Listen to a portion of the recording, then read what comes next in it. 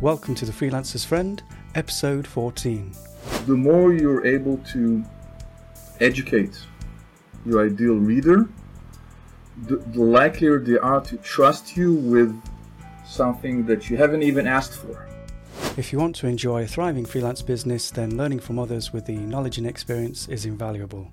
Our guest this time is longtime LinkedIn expert Daniel Alfon, and in this episode we chat about the best place to start for using LinkedIn to get clients and projects, treating your LinkedIn profile like a website, how many connections you need, the best strategy for making new connections, the best approach for building a presence and getting noticed on LinkedIn, how often you should post and what you should post, and more great advice. So let's get on with it.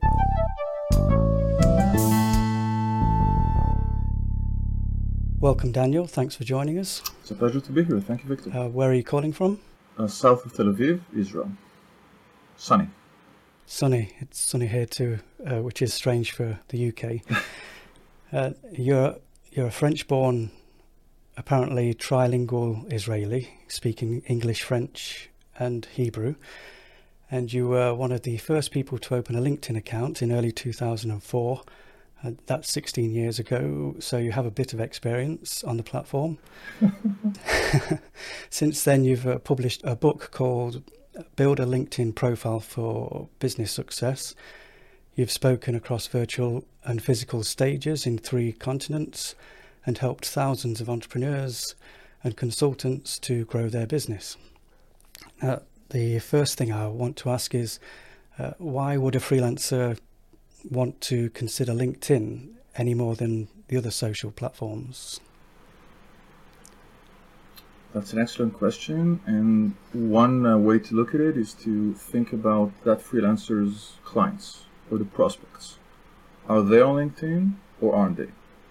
The more we find that our ideal clients are on LinkedIn, then it makes sense for the freelancer to leverage, to start using LinkedIn. And many of our freelancers' clients would be on LinkedIn. Okay, yeah, makes sense. And what should a freelancer be asking themselves if they were starting to use LinkedIn or, thinking about using LinkedIn to get clients and projects? I was listening to the episode you released with Dave, and he mentioned knowing who our ideal client was. So I would start with this, not with LinkedIn at all. Just knowing who our ideal client is. Once we know that, then using LinkedIn will be much easier. Okay, I can suggest 3 questions once we know our ideal client. Let's take an example of a freelancer offering IT services around Nottingham. Okay, so who would be their ideal client? It could be business owners, it could be IT managers or COOs of small firms, it could be local, it could be, as once we know who the ideal reader is, next question is, what would we like that person, what action would we like that person to perform after they visit our profile? And then freelancers would say, I would like them to go to my website, or to contact me, or to send me a message, and to start discussing their needs. And the simple last question is, if you were your ideal client and you were to bump into your LinkedIn profile, do you think you would actually perform that action or not? And that's the moment many freelancers say, okay, you know what? I wouldn't.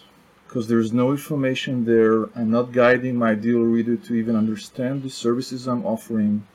So the first stage is to think about our ideal client, about the questions they ask, about the information that would make them understand the services we offer, and make it as easy as possible for them to reach out, to understand quickly what we offer, and to be able to message or go to a website or download whatever, or watch a YouTube video, whatever we want.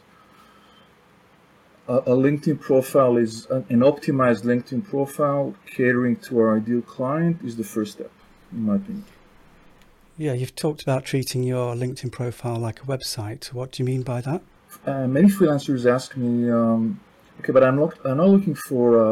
I don't want to be an employee. I want to offer services to companies. And in their mind, LinkedIn should look like a CV. Okay, that's what I've done. I was with that bank for 4 years, and then I moved to something else. But if you decided you were a freelancer, that structure no longer makes sense. So instead of treating LinkedIn as a CV, freelancers can think about it as a website. Like, what is the action I want people to perform, and how do I show them that information? And that gives information about the services they offer, who they work with, recommendations, testimonials, ways to reach out to them, and that makes a lot more sense than just saying I'm the owner of XYZ and that's it, like a CV. Yeah, exactly. If you're an employee, doing that is fine, but if you're not, it doesn't make sense. No. Yeah, I have seen quite a few profiles that take that approach of a kind of CV and just a history of what they've done or the skills that they can provide, that kind of thing.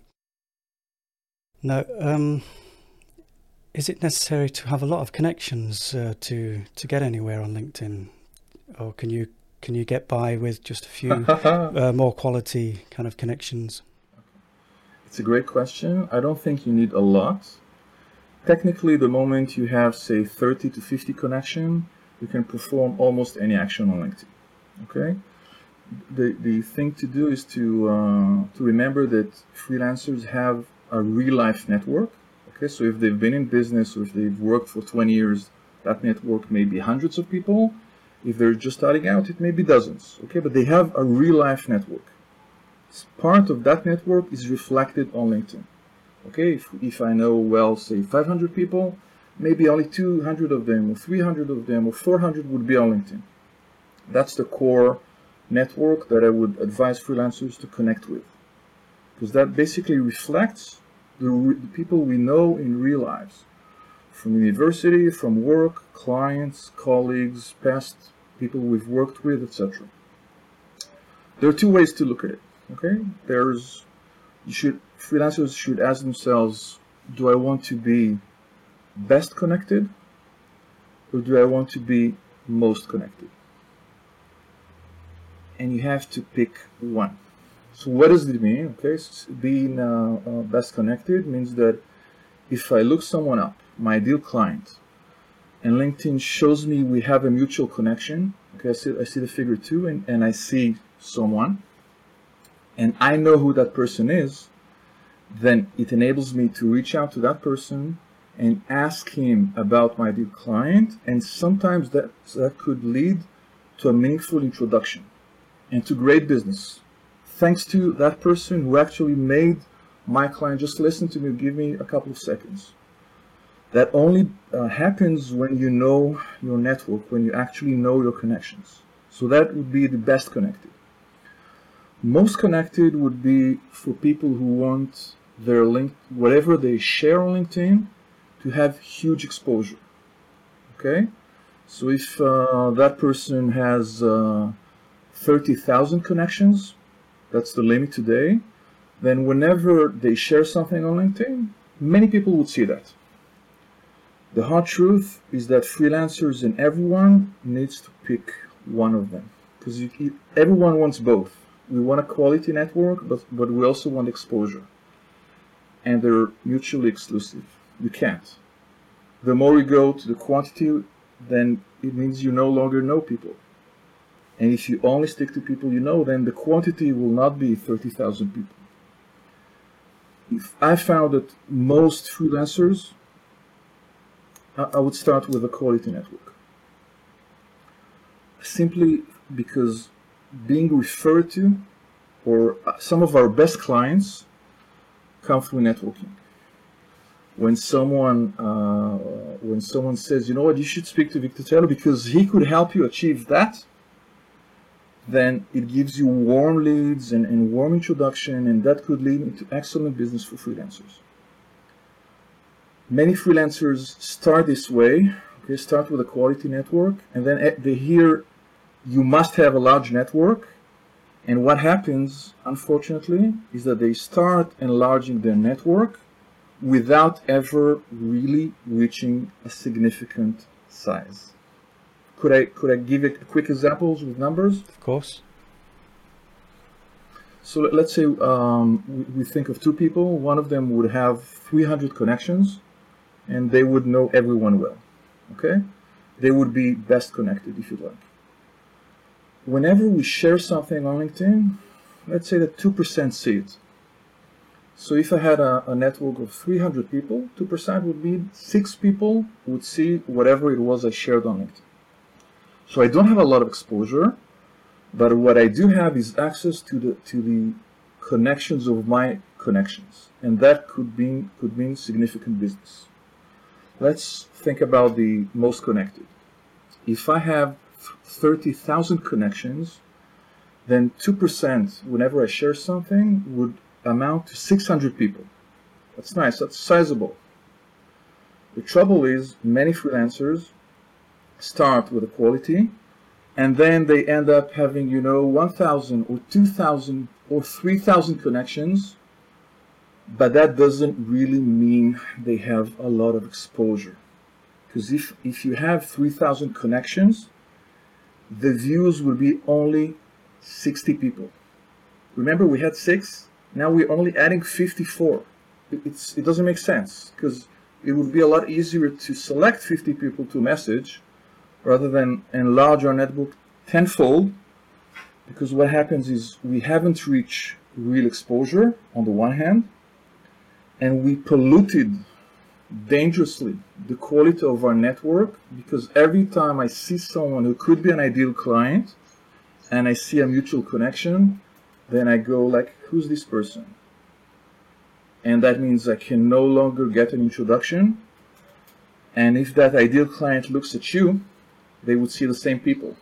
So let's imagine you have 3 common mutual connections. One of them is an ideal client. He would say great things about you, and 2 are people you don't know.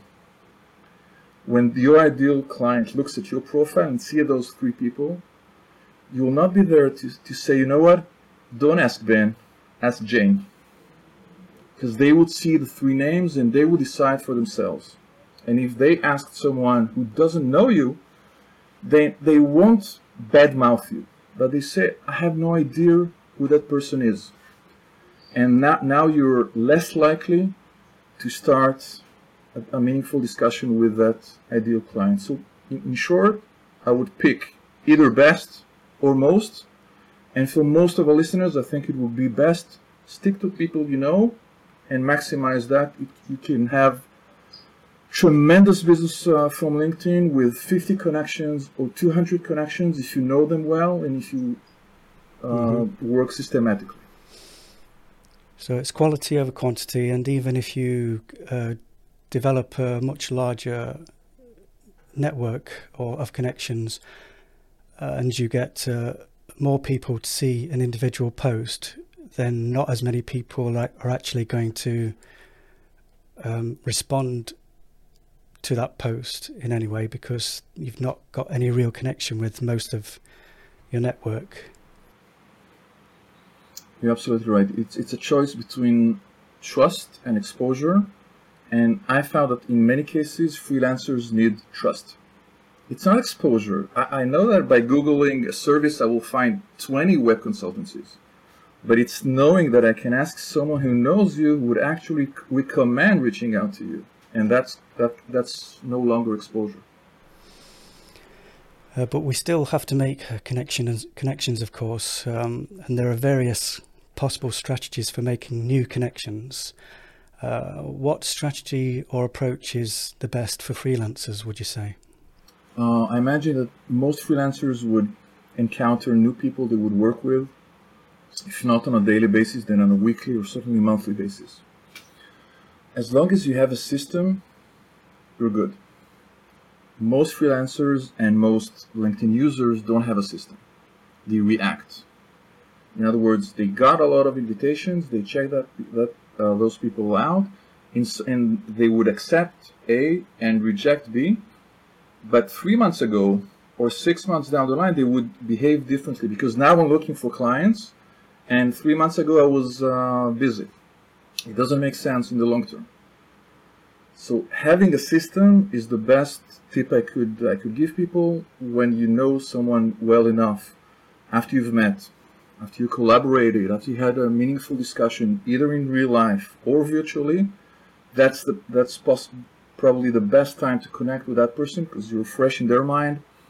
Your chances of your connection request being accepted is high, and the follow-up makes sense.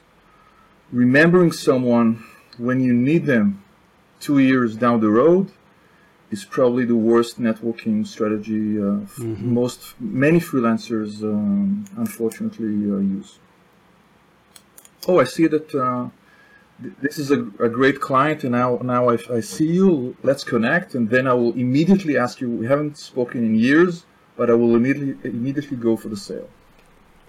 So it's kind of treating it like real life situations, real life networking and real life friendships, and thinking about, would somebody appreciate this in real life if you just phoned them out of the blue and asked them if they wanted to buy something from you, and you haven't seen them for 2 years.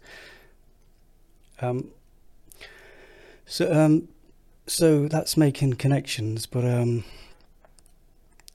we need to build a presence online in general, and on the LinkedIn platform, you need to get noticed, of course.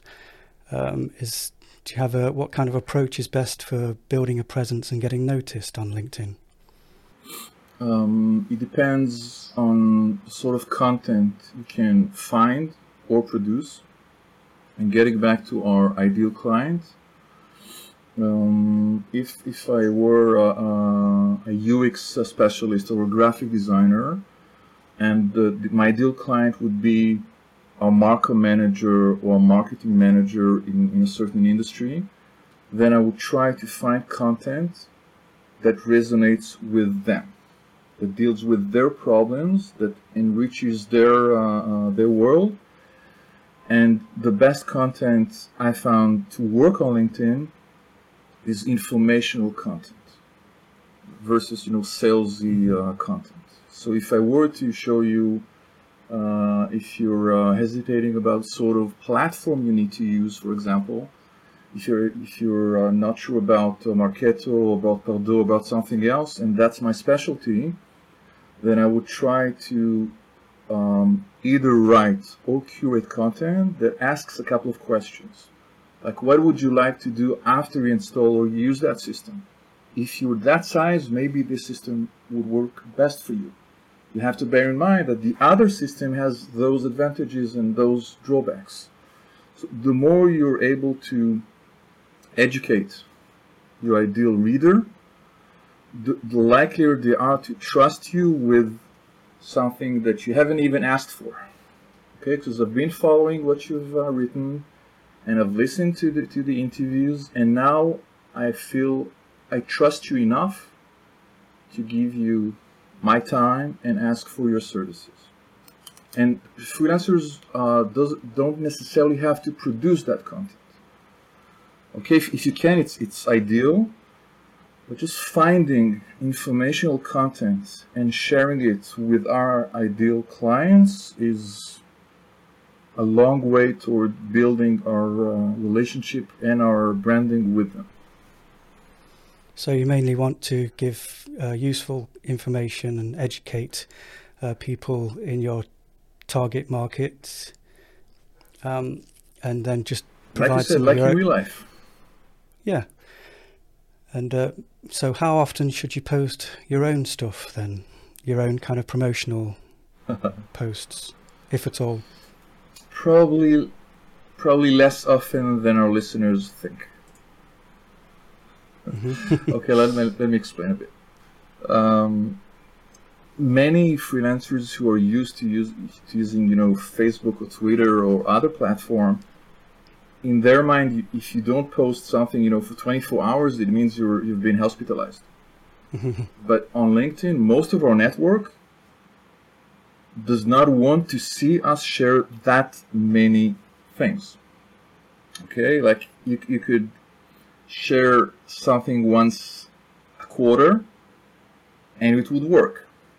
You don't have to spam your network and to hijack their feed, because when that happens, or when they realize that every time that person shares something, it's a sales pitch, then the second, third, or 20th time, they will either hide that person's content, and that means the freelancer will no longer get in front of their eyes at all, even when they have amazing content, or disconnect from them, and both are not good options. I can share with you a simple flowchart helping freelancers understand how often they should share on LinkedIn and how. And the system I will share with you is not, you don't have to follow it to the letter. It's just a framework. And every freelancers can take that and change it based on their own needs and use it as their system. Okay, so should you automate anything on LinkedIn, or should it all be a manual process? What do you think my answer is going to be, Victor? What do you I'm think? guessing it'll be a manual process. Yes, sir. Yes, sir. I think the freelancers have a lot to lose if they use automation on LinkedIn, because automation only makes sense when you have, thousands of people, really a large amount of data, and nothing is really personal.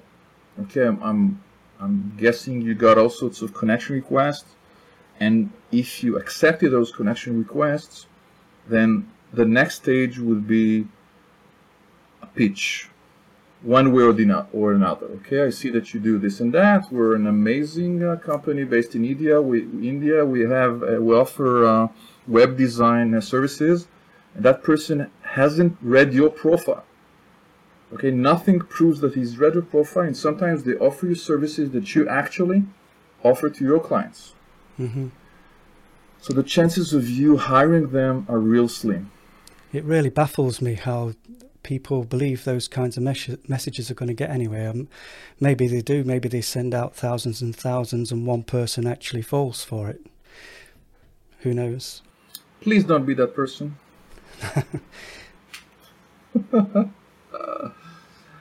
There's another thing I will share with you.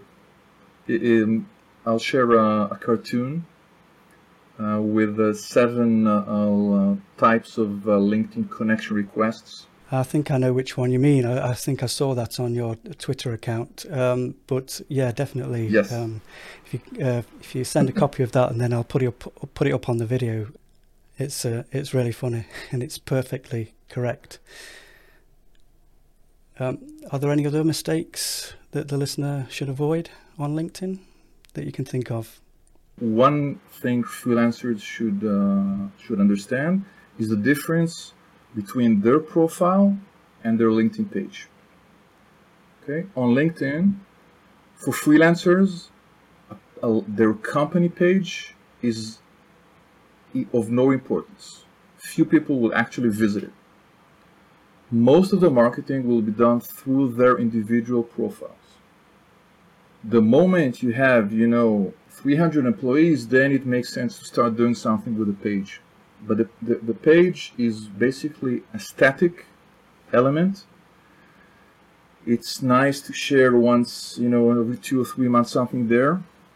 But the natural action for LinkedIn users is to connect with you as a person, Victor. And the action of actually following a company page is extraordinary for most LinkedIn users. Most LinkedIn users only follow a couple of companies, by default the company they've worked for, and that means that the company page is not the marketing vehicle we as freelancers should use. Whereas there's another difference, okay? If a freelancer gets a connection request and accepts it, then they have access to that person's email. And they can actually leave LinkedIn and communicate with them. Whereas if they only follow the company page, then yeah, you would see that instead of 24, you have 25. But that doesn't mean anything. You cannot communicate with those people outside of LinkedIn, and it would make a lot more effort to convert them into actual clients. So the first thing is to understand we need to, as freelancers, it's best to focus on our profiles. Okay. Leave the company pages for corporations to use. Yes. Once they're big enough, then they'll hire someone to do it. Mm-hmm. Okay, is there anything else you'd like to add to what we've said already? In general? I think let me say this. LinkedIn is a very strong business community, but it's not very intuitive. Okay, it's actually counterintuitive. Like you would imagine A, but actually what happens is B. So if the freelancers who are listening to us find that their clients are on LinkedIn, it's best for them to spend time playing with LinkedIn, going to the desktop version and actually start using that system. The more they understand the system, the better results they'll have, the faster the results they'll have. And if you only try to use LinkedIn when you need clients, it means you haven't been here for a while, and it's not likely to be successful. So even spending, 10 minutes a week, say, over 6 months on LinkedIn, it's much more powerful than dedicating, a whole weekend, 16 hours to do anything you can on LinkedIn, because most of our network will not visit LinkedIn during that time. So it's best to actually touch LinkedIn delicately every now and then, and not try to move and spend days on it, because it will not be as efficient, I'm afraid. So just 10 minutes a week is enough, and it's consistently doing just checking in and doing little bits on a consistent basis rather than trying to do it all in one go.